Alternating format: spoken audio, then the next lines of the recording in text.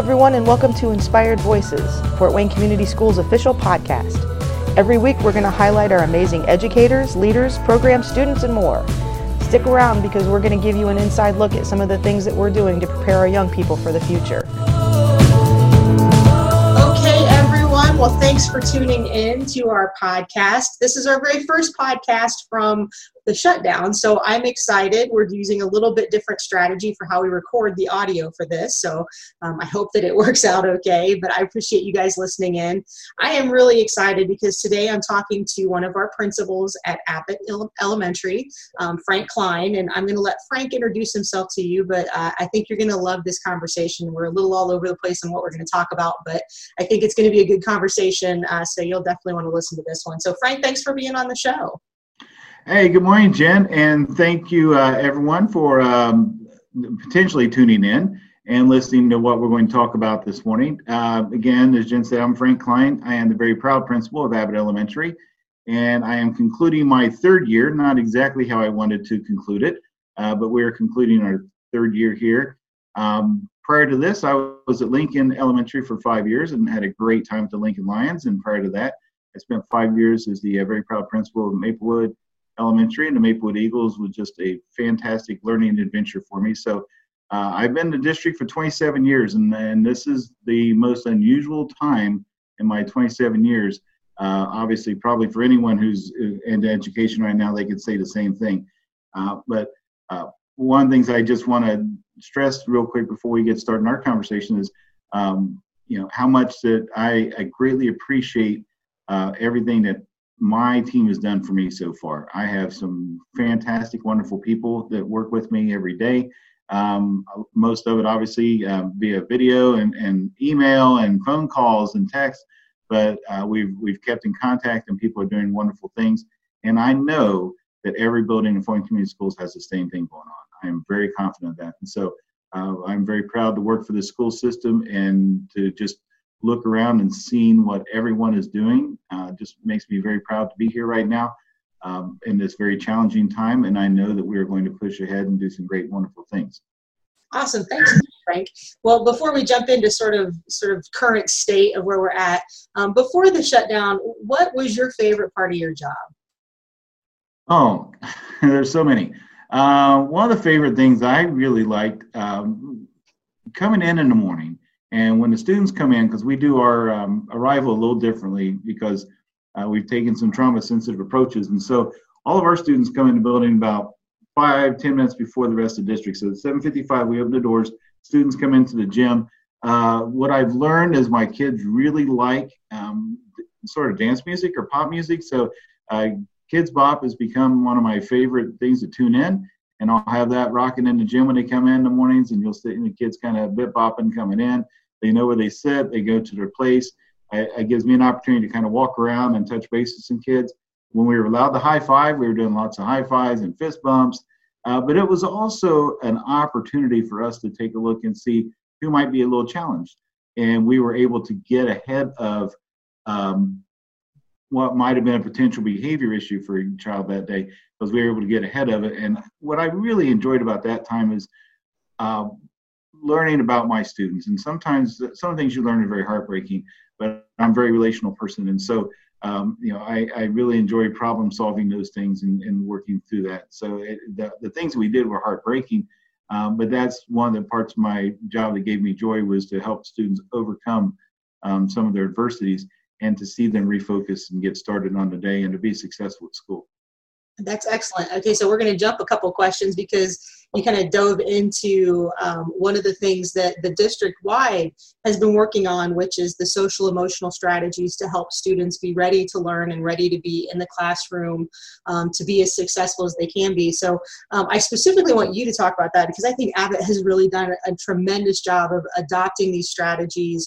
And I don't think most people may know externally what this all means. And it may sound kind of like a foo-foo, yoga or mindfulness. And so we've heard those terms, but I don't think people really understand exactly what social emotional strategies are meant to do for students. And so I do want you to talk a little bit about, you mentioned dance and using high fives and kind of identifying when students are having a rough time and helping them through that. What has that meant for Abbett? And can you explain a little bit about how you guys got to where you're at and what's been the result for students? Okay, thank you. I got to do a little history lesson here, and please forgive me on that. But for anyone who knows the history of our school, we have had for lack of better words, a serial turnover of principals here since 2000. And when I start my fourth year, I will be the first principal to start a fourth year in the school. And when you have that kind of a turnover, and I'm not blaming anyone, it's just what's happened. But when you have that kind of turnover, it's really hard to build consistency. And I think what's happened over the years is with the lack of consistency in the building, it's really been hard for students and families to kind of grab a hold of expectations. And so one of the things with social emotional learning that we have done is set expectations. And my first year here, I'm not sure I did anything miraculous. It was really a learning curve for us as we were trying to get a hold of the culture of the building and some of the instructional pieces we had to work on. So we had a lot of work to do, but by the end of that year, my coach and my assistant principal at the time had attended a seminar where Dr. Bruce Perry and Dr. Lori Distel and others talked about students with adversities and students who came from some challenging backgrounds. And they came to me and basically said, everything we're doing is not right. We are doing exactly what our kids don't need. And basically what I was doing was following what I believe to be true of a sort of if you break a rule, there's a consequence, break a rule, consequence sort of mentality that I know a lot of us have been trained to do, and that's just kind of a system of how schools have been. So we came to the conclusion we're taking a trauma-informed approach in the following year. So my second year, we started doing that. We started doing a lot more research.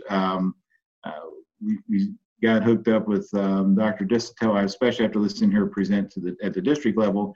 And then I'm fortunate enough to have her work with us at a school level, working on different strategies and things. And everything was successful. We had some areas where we tried it. We had short-term success, and then, but long-term it didn't work, and we had to make adjustments. But I think the biggest change has been the mindset change with my staff. One of the things we learned about having the trauma-informed approach is, first of all, it's not my fault what I did before that things weren't going well, but I've got to own the responsibility for what I do in the future. And so, that really helped my staff to understand that we were just doing wrong things. It wasn't anyone's fault. We were just not doing the right things. And so when we start doing the right things, we'll get the right results. One of the things we've noticed is it takes us about a semester of learning and digging in and learning these new approaches to where we see impact on student behavior. And we saw that, we really saw our data hit a kind of what I would call a cross point in January 2019. And from that point forward, when you do a month-to-month comparison to the previous year, you see a significant drop in student behavior referrals. Student suspension days fallen off tremendously, especially since last year to this year.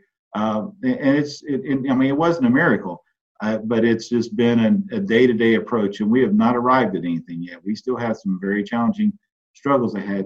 But when I look at where we sat in the fall of 2018, when we created our students of concern list, and we had 125 students on that list, and then we started in the fall 19 creating that same list, and we had 22 on the list. That's when I knew that we were really, the approaches we were taking were making a significant difference in students. We were able to partner with Bowen and other service agencies to help get families services they need that may be a little beyond what we were able to do. My therapeutic counselor, Mr. Griffin, has formed groups and then works with some students individually. We have many adults that may not have a classroom that have adopted certain students. And when we say adopted, is basically if we know that student is going to be challenged with something, or if they're having a challenge in the classroom, we have really gotten good at which adults can help which students and work through things. And the next step that we weren't quite as successful in this year that I really want to implement next year is providing a support opportunity for the classroom teacher. And so if the classroom teacher needs we did some of it this year, but the classroom teacher needs that moment to kind of regroup, reset themselves when a situation comes up. We really need to have a more comprehensive approach to do that, and that's really our next step. Also, in our next step is to reconnect the teacher and the student, because a lot of times a student will have to come out of the room for a few minutes, and we don't always do it on discipline referral. A lot of times we just walk with them, we'll talk with them, help them get resettled. If they need a snack, we'll provide a snack, water, restroom break, whatever it takes. But we didn't connect that or reconnect that relationship break between the student and the classroom teacher. And so when we reintroduce the student back into the classroom, oftentimes it's really hard for the student to hit that comfort zone again, so to speak. And that's something on the leadership side we need to help facilitate. And that's our next logical step in that. I'm so glad you mentioned the adult side of this, because so often we think about student impact and the things that we're doing for students, but we know that this is a balanced strategy for both students and adults, because let's be really honest, education is not an easy it's not an easy career, and being a teacher in a classroom is not always great. And so sometimes I think teachers and adults do need that permission that it's okay, what you're feeling and thinking, but having those strategies to also help them. So I'm so glad that you said that was a part of your next steps, because I do think it is a balance between both students and adults, both being, mentally and emotionally healthy. And I think that's critical for success in the classroom. Oh, I agree. Yeah. I'm looking forward to the t-shirt designer that comes up with a shirt that says "Teaching is not for sissies," because I will tell you, this is, and I'm an 18-year veteran, and so I part-time and full-time military, and I can tell you that this is as equally hard as my time in the military. This is a very, very challenging career. And I tell people who interview for my school, up front, I say, this is probably one of the hardest schools in the district you ever worked for. However, it is also one of the most rewarding, because the hard work you put in, you do see the rewards in it. And we don't have time for me to go down the list of hundreds that I could give you, but I will tell you, you see that reward in it. And we don't, and I'm not blaming, again, it's not a blame game. We don't pay people enough, and we don't thank people enough for the job they do for us each and every day in Fort Wayne Community Schools. But that thanks comes from, and those pennies in your pocket come from the smiles you get from children. Right now for us, if you followed our Facebook page, Ms. Rice did a nice job of collecting some videos from families during Teacher Appreciation Week. And that was probably the most positive piece I think anyone could have done for my teachers. It just to have the children, parents taking time to video their children and uploading that up to my coach to say, thank you and we miss you, because we need to hear that from the kids. Teaching is a two-way relationship. And anyone who goes into this profession not understanding that probably needs to do something else. Teaching is a two-way relationship, and the kids feed us as much as we feed them. And if you've been teaching and you don't understand that, I don't know that you've really been teaching, and that sounds kind of cruel, but that's just how it is.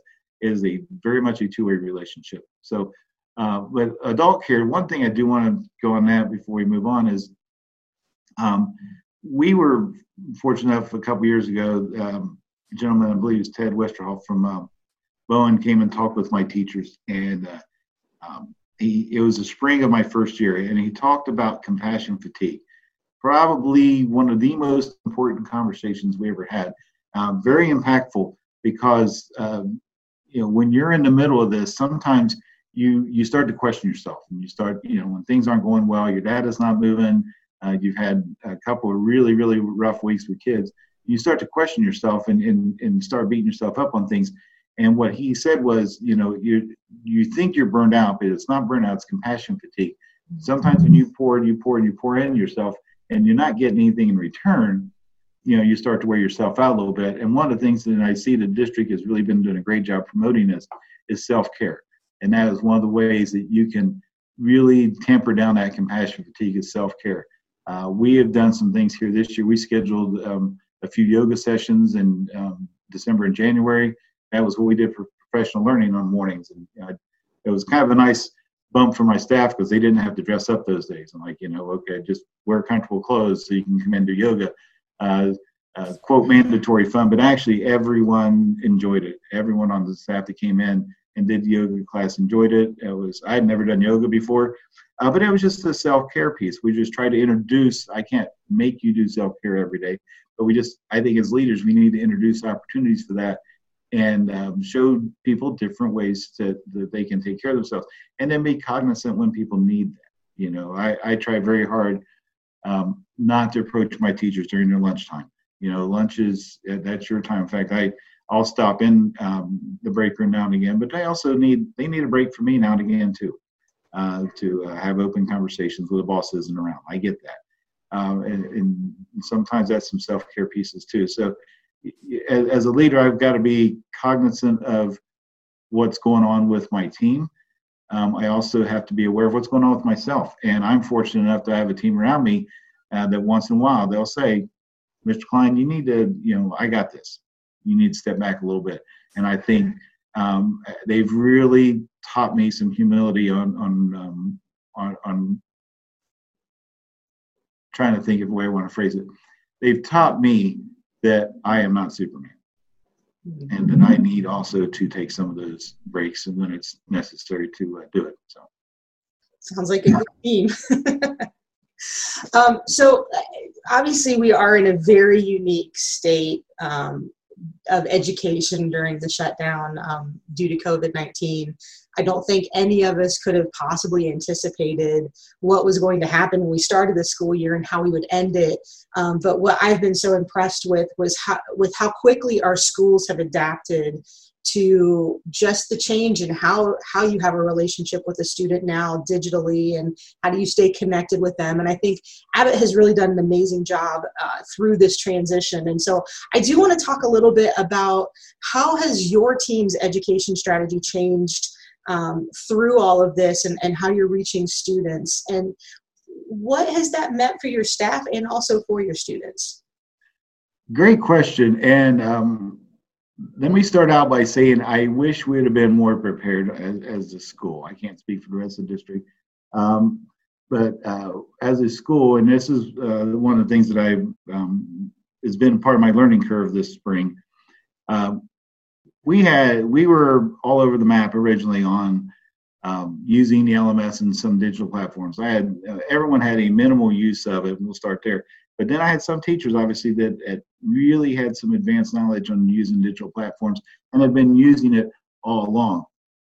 So when we had to transition into the distance learning, which obviously had the digital components to it, we had to come up to speed real quick. And one of the things that would really amaze me, and this would have been prior to spring break, one of our first Zoom meetings as a staff, I'm just trying to get some ideas out there. Okay, we needed to work on LMS pages and making sure those are up and different things. And I had teachers popping right in. Oh, I'm using Seesaw for this, and here's how this works. And other teachers are saying, oh, here's what I'm using. And then when I had staff members that had questions about it, they're like, oh, okay, here's how you do this, or call me later and I'll walk you through it. And really, it's been amazing. I will say one of the things we did, and hindsight being 2020, I would have added a couple more weeks to it. In December, we did for our professional learning, we did sort of a tech fair. And so I have some people who are experts in different areas. I allow teachers to choose which person do you want to go see for the next couple of weeks, and they'll walk you through some technology pieces. So we sort of had some pieces put in place on that, but I had not set my expectations as high. Now let's talk about how we transitioned. I thought my transition went pretty quick into we're now doing digital technology learning, and you're going to have to get up to speed yesterday on how to make this happen. So one of the first things was my coach and my assistant principal and I, in one of our leadership times, we each got our cell phones out and we started logging on. How easy is it to access the LMS with a phone? That may be the only piece of technology a lot of our kids have access to. How easy is it to get to Dreambox, or how easy is it to get to Epic or something, and we worked through a lot of different pieces, and some things we learned that are easier to do than others. It's pretty easy to log in through Clever. It's not as easy to get onto the LMS via the phone. It's a lot easier if you have a computer or a Chromebook or something like that. So those are our learning pieces. And then my coach put together a video on how to get to Clever, and we put that on our Facebook page, and we've got it on our YouTube page, our YouTube account, excuse me. And so that's been very helpful, just having those how-to instructional videos. I've had 3 of my teachers so far become what they call Seesaw ambassadors. So we can come together. They're actually trainers now. They've taken some additional coursework during this downtime. I shouldn't call it downtime, but this distant time to better themselves. I've had a lot of teachers who have worked on different other areas, such as Dreambox. My assistant principal has really used PBIS rewards in this new digital world that we're in, and PBIS rewards was something we used during the school year. Instead of writing out a handwritten ticket when you saw a student or class doing something well, we would just get on our phones and we could do it digitally. And it was a time saver. The kids could go on their Clever accounts, they could see how many points they had, and then they could cash their points in for certain awards. So my assistant principal has really done a great job of working with PBS rewards, and how do we extend this process that the kids already understand into the home. And so we have a process now where parents can email their classroom teacher and say, my child has been really helping them with doing dishes, been doing some extra chores. And then as a classroom teacher, we can assess and add more points to their account. And we've done some raffles recently. I think we've given away a bike and a couple of Chromebooks when the kids enter raffles using their PBIS points. They can buy into different things. No one has bought into the Mr. Kline makeover yet. I'm a little surprised by that. But there are some things that they can buy into, and then we would do some Zoom time or something like that. Every one of my grade levels have had a grade level Zoom, and they're trying to do it weekly now. That's different than a classroom Zoom. A classroom Zoom would be more of just having the kids come together and work on some items and do some things like that. The grade level Zoom is a little less academic and a little more focused on the social emotional pieces, where they will do like walk through what would normally be a morning meeting here for us at Abbett.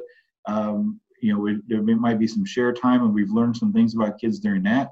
One student shared that it's been very lonely because her mom works an essential job where she has to be at work every day, and so she's at home alone a lot.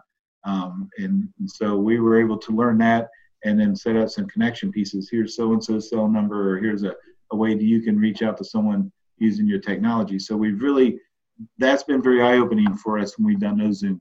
But we've also had a strong relationship with one of my teachers, has a strong relationship with a pizza company here in town. And so we've been able to give away pizzas to families. When the kids Zoom in, we've done some raffles for that. So we've done a lot of stuff that way. The really big thing I've learned is the easier it is for kids to get to a piece of technology, the more likely they are to use it. And that is one thing I think we need to look at down the road, is how do we streamline access to technology?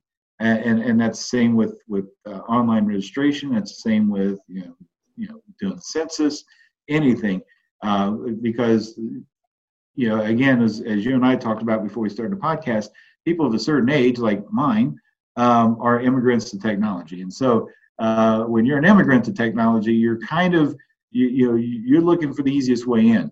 When you are someone of my children's age of 16 and 18, you're a native to it, and they can just whip right through things, and they know, because they've grown up with it. But there is for everyone, there's a frustration point with technology, and that is if it's not streamlined, if we can't get to something, 1, 2, 3 button clicks out, then we're going to give up on it. And I think that's our next learning direction, is how do we streamline technology, not just making it available. Having a device is one thing. Making it available within 1 or 2 keystrokes so that we are actually doing the things we need to do on there instead of spending a lot of time trying to get to it. Thanks again for listening this week. This was part 1 of my conversation with Frank, so please make sure you tune in next week for part 2. Frank and his team are doing some amazing things at Abbett Elementary, and so I hope you'll tune in next week to continue to hear what they're up to and how they're working to impact their students. So thanks for listening this week. I'll see you next time.